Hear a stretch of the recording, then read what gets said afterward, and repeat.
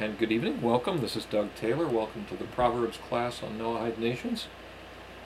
Great to have you with us. Tonight we are starting with Proverbs chapter 10, verse 18. Again, Proverbs chapter 10, verse 18. And as we've discussed in the past, our methodology is that we want to first identify all the questions that surround a verse, and then we'll try to find answers to them. Oftentimes we jump right into wanting to analyze, well, what does this mean? What does that mean? And we need to get the questions out on the table first. First of all, because that helps us to know all the things we have to look at. And second, it teaches us the methodology of asking questions. So again, we are on Book of Proverbs, chapter 10, and verse 18. And it reads, "He who covers hatred is lying lips, and he who brings out his anger is a fool." He who covers hatred is lying lips, and he who brings out his anger is a fool. So, the first question would be, what are the questions? In terms of understanding what this means, what questions do we need to ask, and what questions come to mind when we read it? He who covers hatred is lying lips, and he who brings out his anger is a fool. What do you think?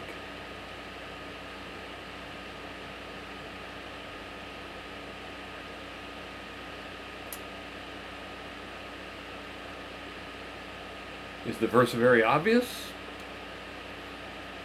Are we 100% clear about what it says? He who covers hatred is lying lips, and he who brings out his anger is a fool. Okay, so Kathleen's saying yes, it's clear. So let me ask a couple of questions. The first part says, he who covers hatred. Well, what does it mean to cover hatred? I mean, we would have to understand what that means. And then when it says, he who covers hatred is lying lips, well, what does that mean altogether? And then in the second half, what does it mean to bring out your anger? So it's because it says, he who brings out his anger is a fool. What does it mean to bring it out? And what else is there to do with anger? And why is a person who brings out his anger called a fool? And then we'd go a step further and say, well, what's the subject here? I mean, on the one half, it seems like in the first half we're talking about hatred, and in the second half we're talking about anger. It sounds like two negatives. So what is the whole subject, and what is King Solomon trying to get across to us in this? Okay, and Kathleen, you wrote "stuff it away," so I assume that means you were answering the question, what does it mean about covering hatred? What does that mean, we stuff it away? Okay. And Pamela, you wrote a pretense. Okay. And that in bringing out anger, Pamela, you mentioned exploding. Okay. Person's not in control. And Pamela, very good point. Depends on what one hates. Okay. So, and I need to preface this by telling you that virtually all the ideas and the learning that I've gotten in this subject I've gotten from my mentor and friend Rabbi Morton Moskowitz. So let me suggest to you that the subject of the verse is anger. And that the verse is talking about two ways that people are dealing with anger, two different outlets. So, what's the difference? So we could suggest that in the first half, it's lying lips because even when the person that the verse is referring to, the he, is talking nicely to the other person, He's actually lying because he's harboring some kind of hatred about the other guy on the inside. And he's only being nice for social reasons, or for, who knows, maybe some, you know, words escaping me, but subversive type of reason. Okay? So he really feels hatred toward the guy, but he's covering it up. So essentially, and he's being really nice, but essentially he's lying. Okay? Now, in this case, however, in reality, the guy would be kind of a fool, because he's the only one who's really suffering. If you think about it, you've got person A is mad or hates person B. So person A encounters person B and is all nicey nice to him. Okay? But inside he's just like, oh, I'd really like to get that guy. But he's squelching it all inside of him. So who's suffering? B. He's just fine. But person A, he's the one who's suffering because he's got all this this hatred. So in that scenario, nobody's suffering except him. So we'd suggest, well, that's pretty foolish of him, because he's basically harming himself. Okay, and Kathleen, thank you. Ulterior motives. That's the sense that I was thinking of. Now, a second possibility is that person A is lying and acting nice to person B so he can take vengeance against B. In other words, he's covering it up so that he can wait and get his revenge on B for whatever B did to him or whatever he thinks B did to him. So that would take care of the first half. Either he's just stuffing it in and he's suffering, or he's doing it on purpose because he plans to take vengeance and he's just waiting for his opportunity. Okay? So, in the second half, the person explodes. He screams, he yells, he just lets the other person have it. So A's mad at B, and A just completely comes unglued at him and tells B off. Well, why is he a fool? So let me pause and ask that question. If he just comes out with it, and that's what it's talking about, he who brings out his anger is a fool, why would he be a fool to do that? What do you think? Person A is angry at person B and so just explodes at him. Why would he be foolish to do that?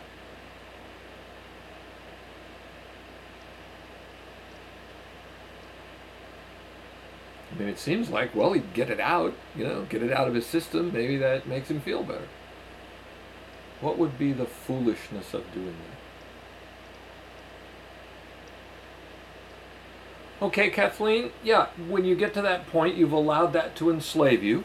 That's true. I mean, if you're letting your anger control you, then you've lost control of yourself and you're letting your emotions run your life. That's the point. And Diane, good. We need to learn to control our temper. Yes, that is true. And for the same reason, when you're operating completely out of your emotions, you're completely out of intellectual control. You hear about these things about road rage. I heard one years ago where a guy was angry about what some other guy did to him on the road, and somehow they were stopped. And the guy that was mad got out and killed the other guy and went to prison for 23, 27 years, something like that. I thought, now, you gave up 23, 27 years of your life over a little split instant of anger? I mean, I'm sure sitting in prison, the guy didn't feel all that time like, yeah, it was really worth it. But when you're in an angry situation, you're completely, or you can be completely out of control. So, yeah, it's very self-oriented and not thinking about the bigger picture.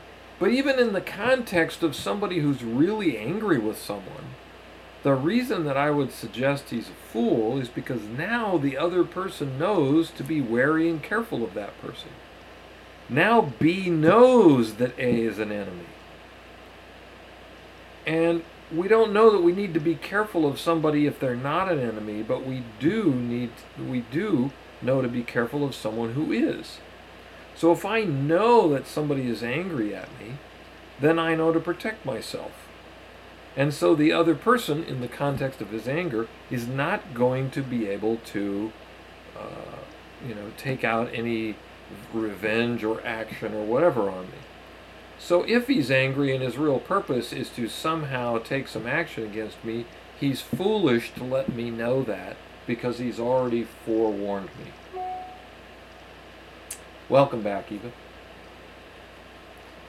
So what we're showing here is that there are two ways for an enemy to react to you. And we're talking about an enemy, we're talking here about someone who hates you. And the intelligent person will know how to deal with the person in the second half of the verse. But even the intelligent person will not know that he's dealing with an enemy if the enemy acts according to the first half of the verse. So if the enemy continues to be nice to me and I have no warning, then I'm set up. But if the person comes right out with it, then I can protect myself. So the person in the first half will get consequences in other ways, as we've discussed and several of you alluded to, and we'll hopefully discuss that more in some other verses as well. But the intelligent person can be hurt by the person in the first half of the verse because he's unprepared for it. But if the person shows his anger, as in the second half of the verse, then he'll know how to deal with it. So the verse is about dealing with someone else who is angry, not about dealing with your own anger. It's about dealing with another person that's angry. And so, Kathleen, you've asked the question, what if it's the reverse? I'm not sure. Can you elaborate? By reverse, do you mean what if I'm angry?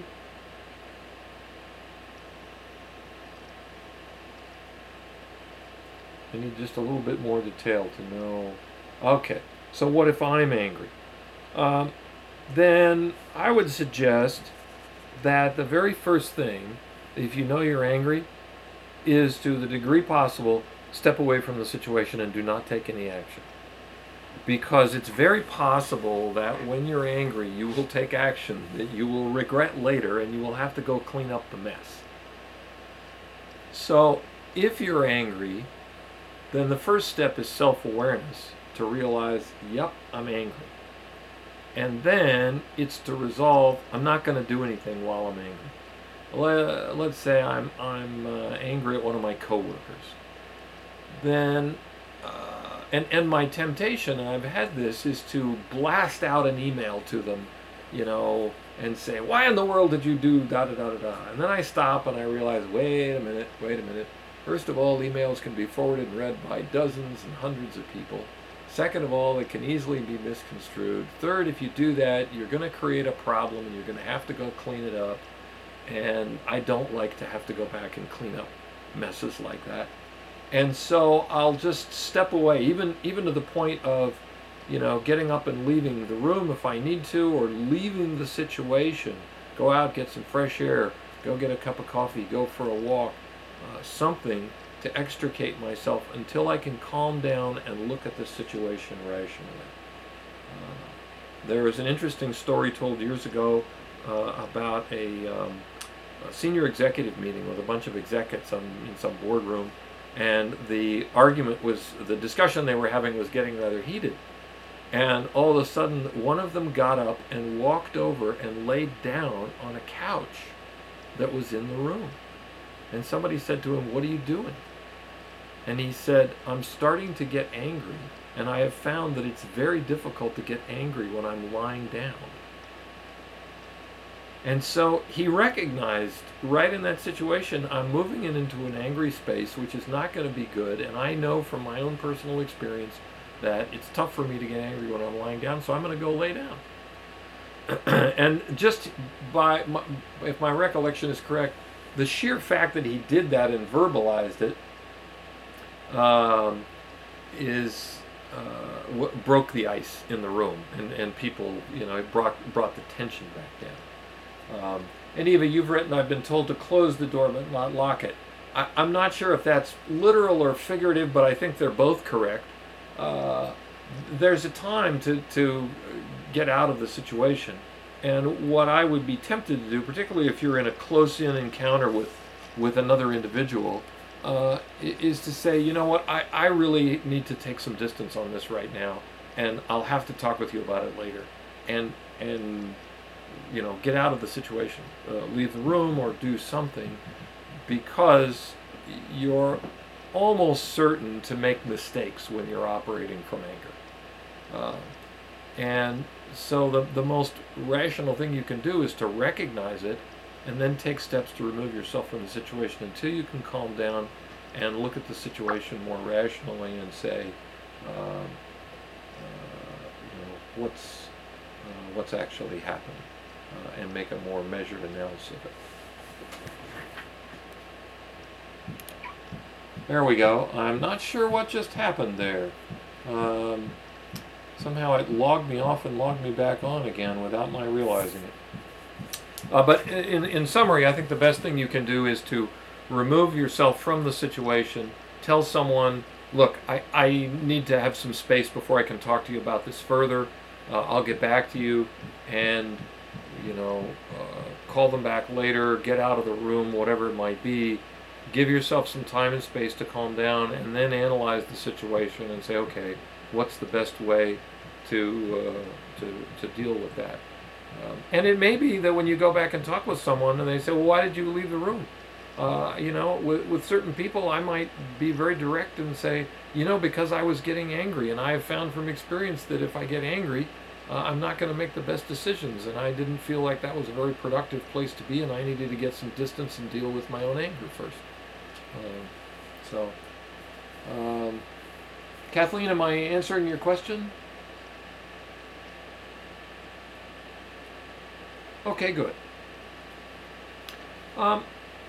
As a corollary to this, Abu said in Psalm says that when I speak they are for war. I'm not sure of the psalm or the context there, so I'd have to go take a look at. Is that one? I'd have to take a look at that one. That's not one that I'm familiar with right off the top of my head. As a corollary to this, we want to show that the only possibility of success is where you use thought or wisdom. And in the first half of this verse, we're talking about an evil person, or someone who's holding on to hatred, who is using thought in order to be successful. Because you'll notice that, obviously, insofar as he's being a liar, there are going to be other consequences. But we see that the evil person who thinks will be more successful than someone who doesn't think, as in the person that's described in the second half of the verse. In other words, that you've got two people who are angry, but the one in the second half of the verse isn't thinking, they're just blurting out what they're feeling. The one in the first half, he who covers hatred is lying lips, he's at least using thought and saying, I'm going to be nice to this guy until I can get my revenge on him. Now, I'm not saying revenge is a positive thing, but the guy within the context of his sort of evil design is using thought, and therefore he will be more successful than the one in the second half.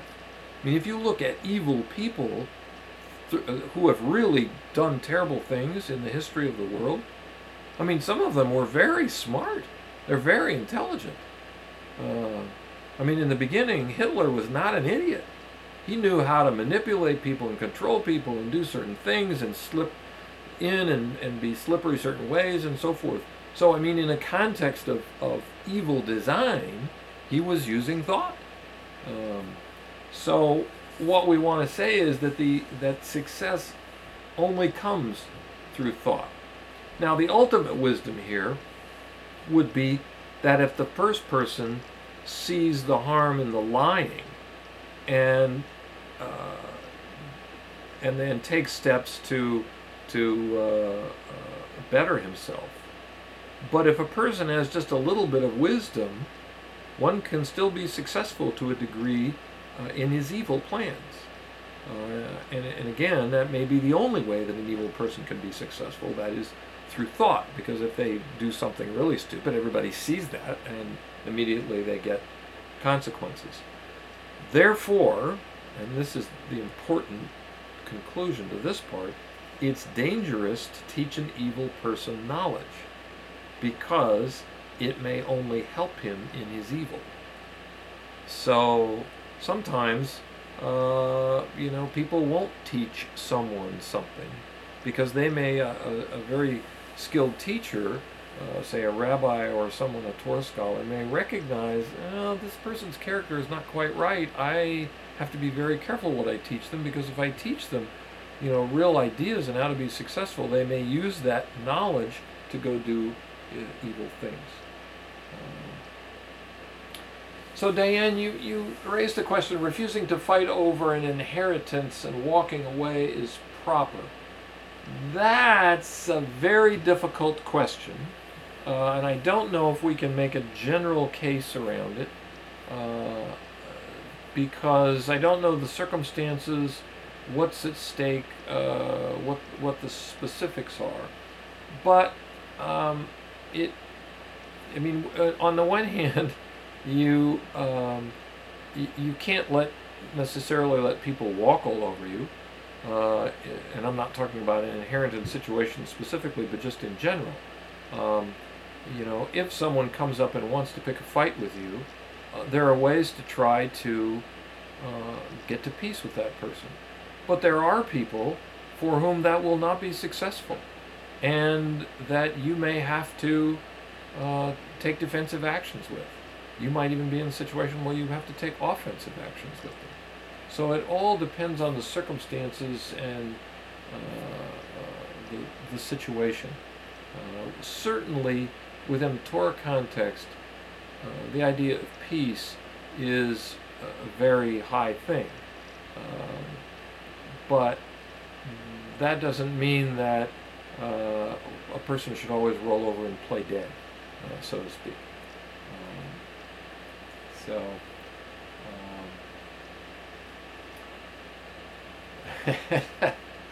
Yeah, Eva, a friend said, being of sound mind, I spend it all. That is true. And it is nice, Kathleen, to have peace with other people. And working on the kinds of character traits and the way to relate to people that produces peace, I believe, is a very laudable thing. Most everyone, I would say most people probably do want to have peaceful relationships with other people. And so there are a lot of times when, I would, a person could go out of their way to create peace. For example, to take a simple thing, two of you walk up to the bank teller line at exactly the same moment. And so, why don't I just motion to the other person and say, why don't you go first? But that's a lot different than if someone comes along and wants to take my house and my car and my children, and so I'm not going to think to myself, well, I guess to have peace, I'll go ahead and let them take all that. So it all depends on the situation, and you have to look at each one differently. And Eva, it is true, we can avoid conflicts like the plague. To the degree that we can, it is great to avoid conflicts. And that is one of the things that we'll learn in our study of the book of Proverbs, because Proverbs teaches us a lot about people and how to have relationships. And to the degree that you can, you want to have peaceful relationships with people and not have enemies, because enemies you have to watch out for. And different people have different hot buttons, and so it pays to understand what their hot buttons are. If I were, let's say, working with a particular individual, and people called him, let's say his name was Tom, but everybody called him Tommy, or a bunch of people did, And he muttered once, "I hate it when people call me Tommy." Okay, there's a clue. Doesn't matter what everybody else does, I'll call him Tom. Why would I want to create, any kind of conflict when I can see an easy way to avoid it? So yes, we want to avoid conflicts as much as possible. Okay, any questions about that verse? He who covers hatred is lying lips, and he who brings out his anger is a fool. Okay, let's move on. We are now at Proverbs chapter 10, verse 19. Proverbs chapter 10, verse 19. And the verse reads, "With many words," or a lot of words, "you will not stop from sinning. And he who controls his lips is a thinker." With a lot of words, you will not stop from sinning. And he who controls his lips is a thinker. Okay? What are the questions? Remember, we're trying to ask questions first, and then we'll tackle which ones to try to, how to answer them. With many words, or a lot of words, you will not stop from sinning, and he who controls his lips is a thinker. Okay, Pamela, good. Is this about a babbler? Yeah. What's it mean? What does it mean, a lot of words? What does that mean? Okay, and Kathleen, sounds like listening is the lesson. Well, maybe. We'll see. We'll see.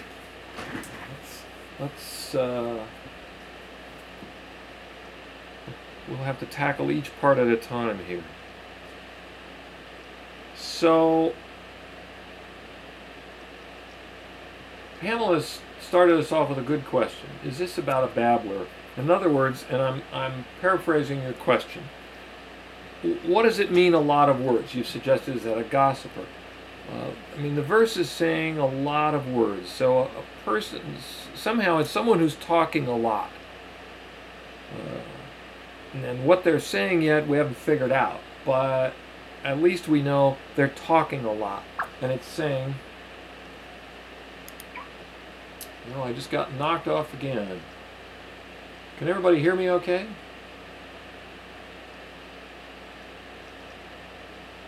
Okay, good. Seems to be happening about every 15 minutes. So, what does it mean, a lot of words? One could speak many words of Torah, and it wouldn't mean that he was sinning. So we have to figure out, what is King Solomon referring to here? It can't just be any lots of words, because there could be lots of words that are good. We go and listen to shiurim from great rabbis, and they use a lot of words, and that's a great thing. So that's first question. What does this lot of words mean? Another question, how is it that many words will not stop you from sinning? That's kind of an odd phraseology. With many words you will not stop from sinning. And further, why doesn't it just say that with a lot of words you'll sin?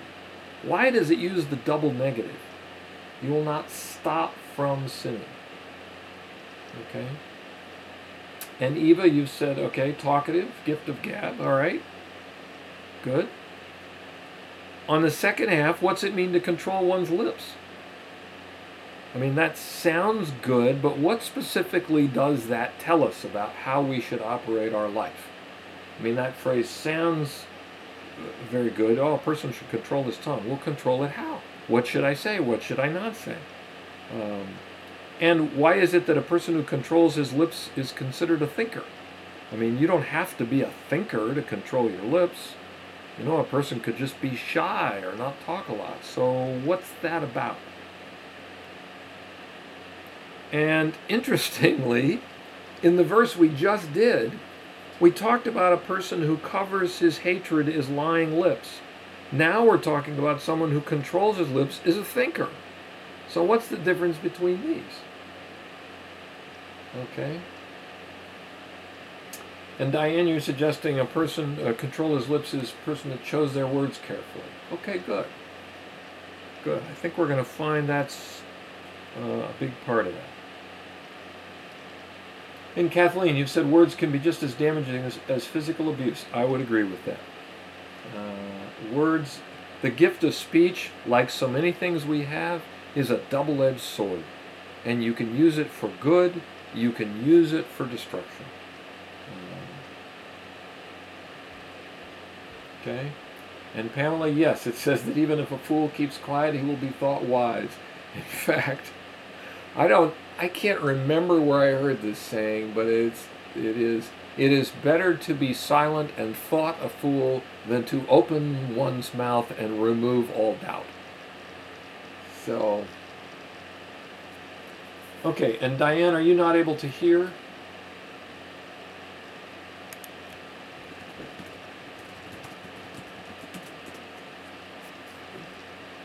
So Diane, if you can respond and let me know. Okay, Kathleen sound. Diane, if yours is off and on, it may be a connection on your end because I'm getting that other people are hearing. So you might check your speaker connection just to see if it's thoroughly in. And I see we lost Diane, so she'll probably be back with us in a minute. Well, let's continue on.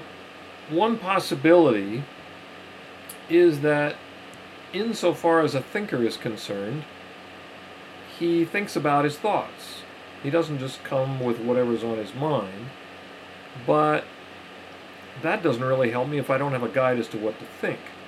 So if I just think about my own thinking, I could become neurotic.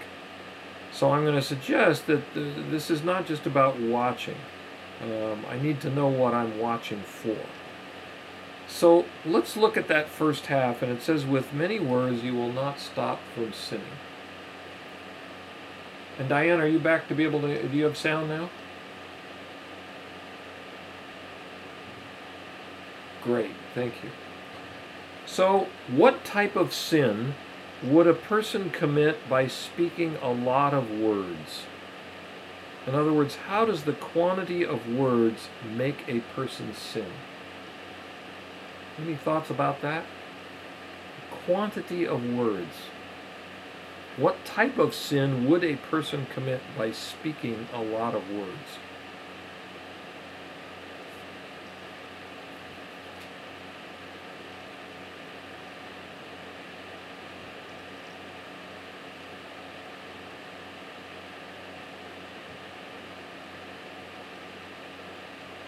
Okay, let me give you a minute to, looks like a number of people are writing suggestions. Okay, Ken, another can't get in a word edgewise. Okay, that's true. And excessive talk causes transgression. Diane, that's a good point. What kind of transgression does it cause? I think that's what we're searching for here. What kind of transgression would it cause? Okay, Pamela, good. Endless small talk or lashon hara. Yep, when we get going, okay, sometimes we can go into lashon hara or gossip quite easily. So let me suggest that if we're telling over an idea, there's a certain amount of information that we have to give in order to tell over that idea. Okay, I'm sharing something with someone. It takes a certain amount of words to get there. But once I go beyond that, where are all of those other words coming from? Because there's no rational reason I need to keep talking. I told over the idea. I mean, let's say I'm just arbitrarily making this up, but let's say that it takes 100 words to get an idea across or tell something to someone. But I'm taking 200 words. Well, why is that? And Rabbi Moskowitz wanted to suggest that if it's not coming from a rational place, then it has to be coming from an unconscious part of the human. Some people just like to talk. And even if they aren't talking about gossip or something that is sinful, there are people who will just keep rambling on and on and on. And what he's suggesting is that it must be coming from that person's unconscious. And that could be why the verse is saying, that the person doesn't stop from sinning, rather than that it says the person is sinning. Why?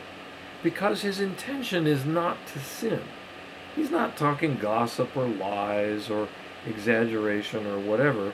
He's just rambling on. But if he's just rambling on even without the intention, then we're suggesting it's impossible not to sin. Why? Because once you give the unconscious its freedom, then that is the area of sin. The sages say that a person is born wild.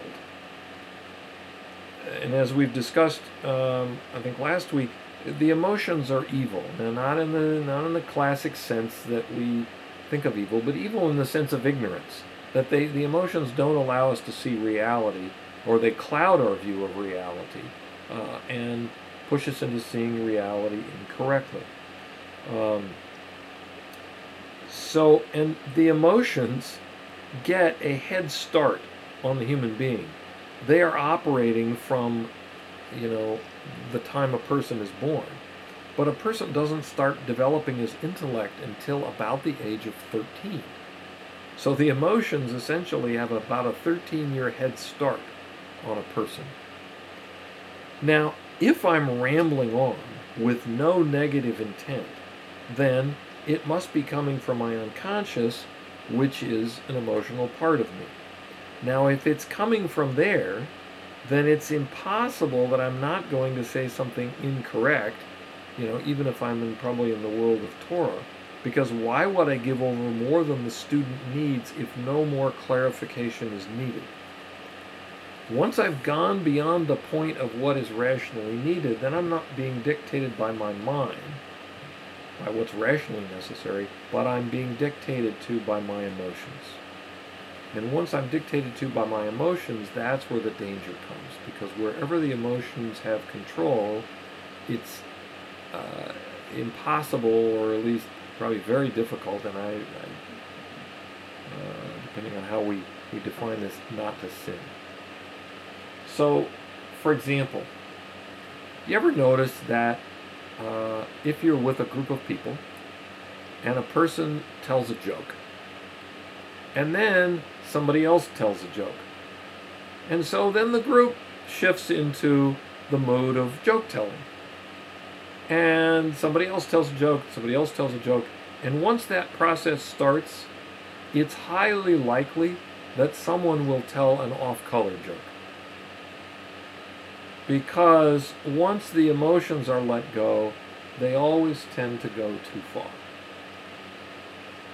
Okay? And a similar thing can happen when people are talking and then the conversation starts to slip into gossip. One person says something, then another person says something, and then pretty soon the group is caught up in it. And it all, of course, seems very innocent. After all, no one's punching someone else or doing anything like that. It's just words, right? People don't think they're doing anything with words. But, in fact, it's very, very hurtful and very, very destructive. There's an interesting analogy to this in that people will most often stop for a red light in traffic. But a lot of people will go over the speed limit. What's the difference? Stopping for a red light is a qualitative thing. There is a qualitative difference between being stopped and not stopped. But speed is a quantitative thing. I'm just going a little over the speed limit. It's not a qualitative difference. The car is stopped or it's not stopped. But speed's a quantitative thing. So talking and gossip is the same thing. You can be talking, and then the conversation very subtly shifts to gossip. And again, it's very easy to rationalize. Oh, hey, I'm only saying words, what's the harm? I didn't mean anything by it. Whereas an act is a qualitative thing where you can see that you're doing harm to a person. If you walk up to a person and punch him in the mouth, that is a very qualitative thing. If I just start to say a little subtle thing that might be a little bit of a slam against them, well, that seems like more of a quantitative thing. But speech, people don't look at it that way. They look at it, they don't see the difference and the harm that they're actually doing to someone. And then once they allow it and the floodgates open, it just can keep coming and coming and coming.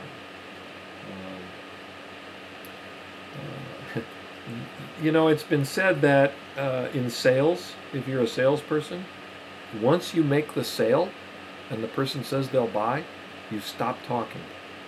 You don't talk further, because the only thing you'll likely do is talk the prospect out of the sale at that point. Once he's agreed, you quit. So in verse 18, the one before this one, we were talking about anger. In this verse, we're dealing with talking. And where there's talking without a guide or a purpose, that's the first half of the verse. The second half is about that there is always a purpose. So the one who controls his lips is a thinker. In other words, he's only giving over the words that are rationally needed. And once he's done that, there's nothing more to say. So the thinker is defined by purpose. But if a person has no purpose and is just talking, then there's room for the unconscious to come in and take you over the line and go too far and get you into difficulty. Okay? Does this make sense? Any questions?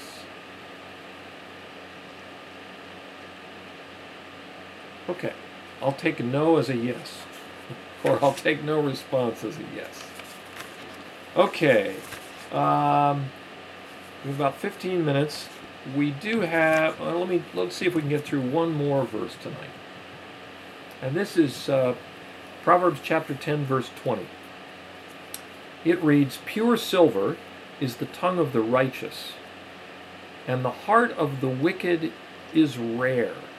Or it could be translated small or of little worth. Okay, pure silver is the tongue of the righteous, and the heart of the wicked is, let's say, small. So, what are the questions?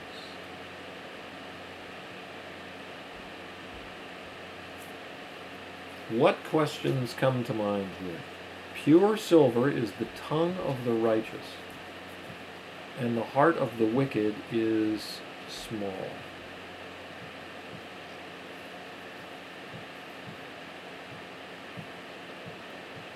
What kinds of questions come to us, or do we need to ask in order to understand what this verse is telling us? Okay, Pamela, you're saying heart of the wicked is small is the opposite of big-hearted. Okay. What is meant by pure silver? Very good question, Diane. Very good question. It says pure silver is the tongue of the righteous. What do we mean by pure silver? And why does it say it's the tongue of the righteous? I mean, obviously this is some kind of a metaphor, because nobody has a silver tongue literally. So what in the world does it mean? Great question. Okay. What else? Any others?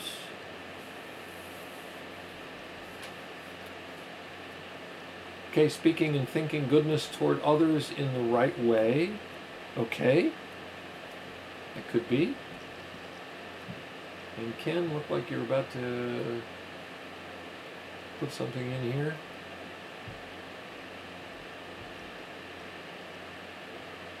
Okay. So, a couple of other questions. Is a scale used to measure? Okay. I assume you're talking about a scale used to measure pure silver? All right. And Pamela, you wrote pouring oil on troubled waters. Okay. So, we've got some possibilities out here.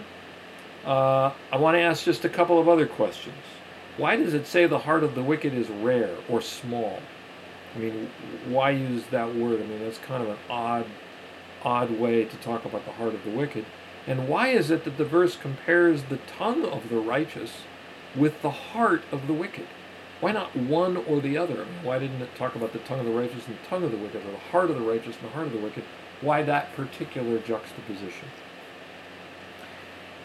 And another question, and this gets back to something that Diane brought up. Another question that I think can help us open up the meaning, at least of the first part, is this. Why did King Solomon say pure silver and not just silver? We'll assume that there are no words here by accident, and he used the term pure silver, not just silver. So I'll suggest, and Pamela, you said speech reveals what is in the heart. Yes, that is true. And Kathleen, I think you need to know about both in order to exercise free will. Okay? And Ken, you talked about the silver part, pure meaning higher value. Okay, good. Well, when you mine silver, there is no such thing as pure silver. It has to be refined before it can become pure silver. It has to be purified. And that process separates what's called the dross, or the impurities, from the pure silver until you are left with pure silver.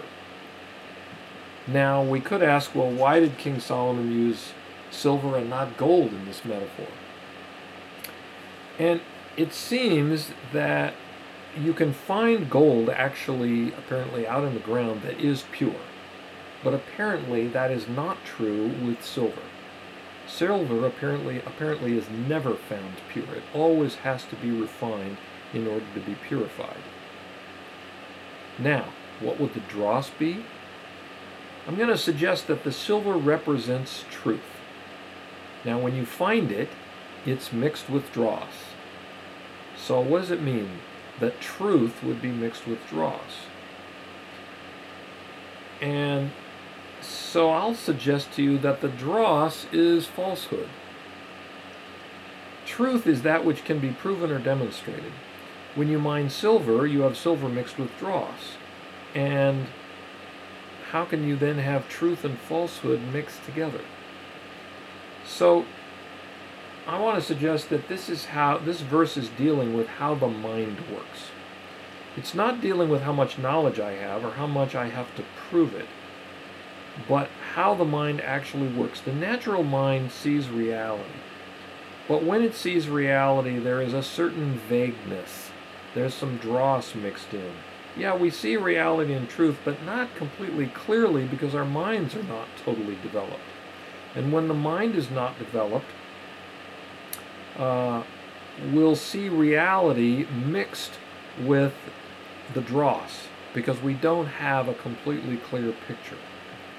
Now, what the righteous have done is that they have separated the dross in their own minds so their mind works correctly. In other words, they have refined their ability to think, to make distinctions between one thing and another, so that they can see things clearly.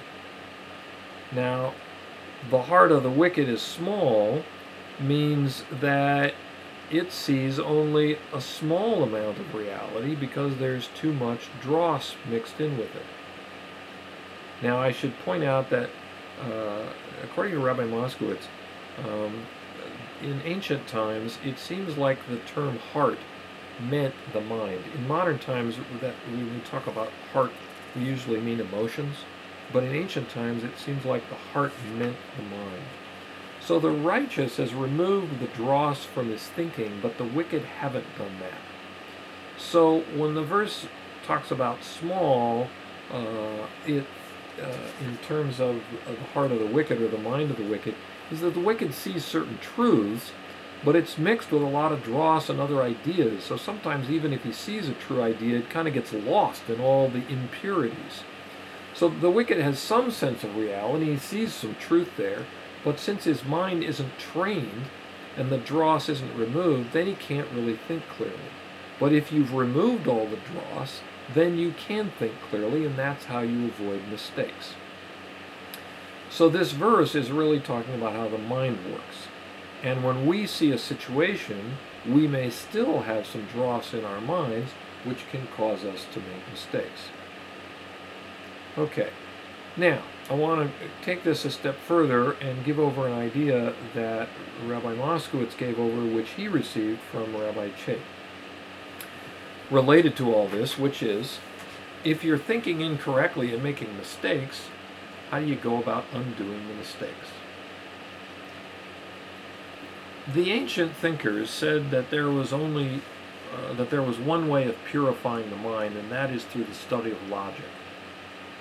And there are books written by the sages about logic, and then there are other books about logic. So we have resources available to us.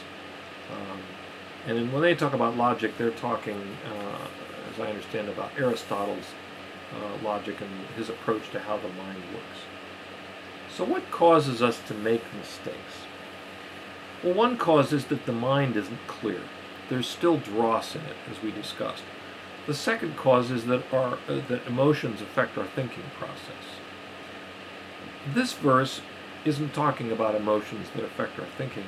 This verse is talking about the fact that the mind makes mistakes when it first comes into existence, and that you need logic to separate that.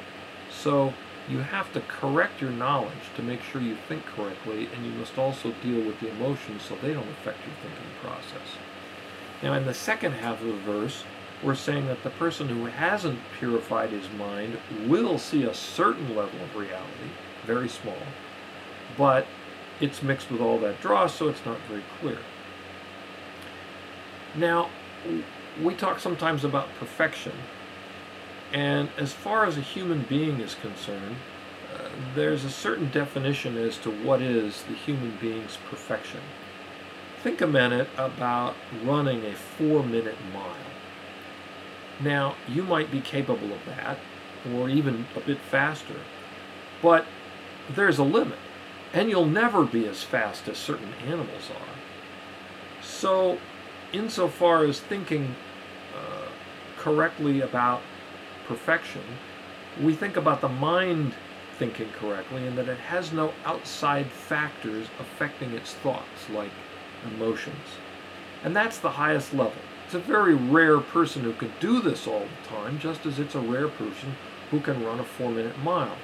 But just because I can't run a 4-minute mile doesn't mean that I can't run or jog or see how far I can go and enjoy myself and what I can do in the process. And it's the same with the world of ideas. We have this picture of the rare person who can always make correct decisions and who can completely eliminate any emotional interference. Now, even though there are very few people that can probably get there, I can visualize that as a picture of the direction that I'm going. Okay? Not that I have to get there, but that's the direction I'm going. That rare person defines the outer limit of the human being's capabilities, just like the person who runs a 4-minute mile defines the outer limit of a human's ability to run. And the important part about that is that it gives me direction. It helps me to know what I'm aiming for. Now, whether I can make that level or not, that's a different story. For that, I would have to realistically analyze my own abilities as to how far I can go and what's realistic for me to do. If I can go to a certain level, I should go there. If I can go further, I should go further.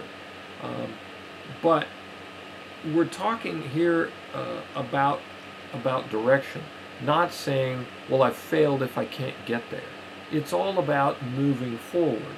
So when we talk about a human being insofar as perfection is concerned, we have to take the ultimate person and define him in order to know the direction. But that isn't the goal. Okay, it's just the direction in which I can go so I can get closer to God using these methods. Because these are tools that can help me see reality more clearly and get me closer to God. So it's about direction, but it's not about setting up that rare individual as the ultimate, and if I didn't make it, well, then I'm a failure.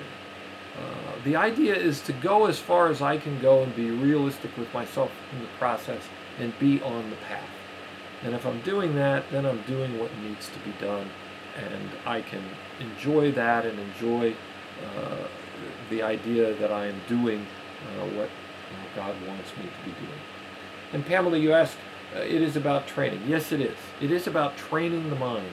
And it's a constant process. This is something we work with our whole lives. This is not about arrival. We don't ever get there. It's not about going up in an elevator and my goal is the 13th floor and I get there and wow, I'm done. The training of the mind is a constant process and an enjoyable one. You get to sit back and start applying these ideas to different situations that you face. And watch people in action and realize why things are done and see, gee, a year ago if I'd faced this situation I would have done X, but now looking at it I realize that there would be some negative consequences to X because I analyzed the situation, so I'm going to do Y instead, which is going to produce a better result. And it becomes a very enjoyable process as we go through it. So, pure silver is the tongue of the righteous, is that the righteous, the outer limit, if you will, of the person that we're looking at has taken all the dross out of their thinking, and so the words that come out are completely pure, where the heart of the wicked is going to see a little bit of reality, but has so much impurity in it that they will not be able to see and think clearly, and therefore they will end up making mistakes. Okay, any questions about this verse? Or anything we've talked about this evening? Okay, good. Then we'll wrap up here. And again, for those that came in after we started, we will not have class next week, August 30th, or the week after that, September 6th, which is Labor Day weekend. But we will start up class again on September the 13th. And I do thank you all for coming, and hope you all have a great week and a great couple of weeks, rest of the summer through Labor Day, and look forward to having you join us on again on September 13th. Thanks so much.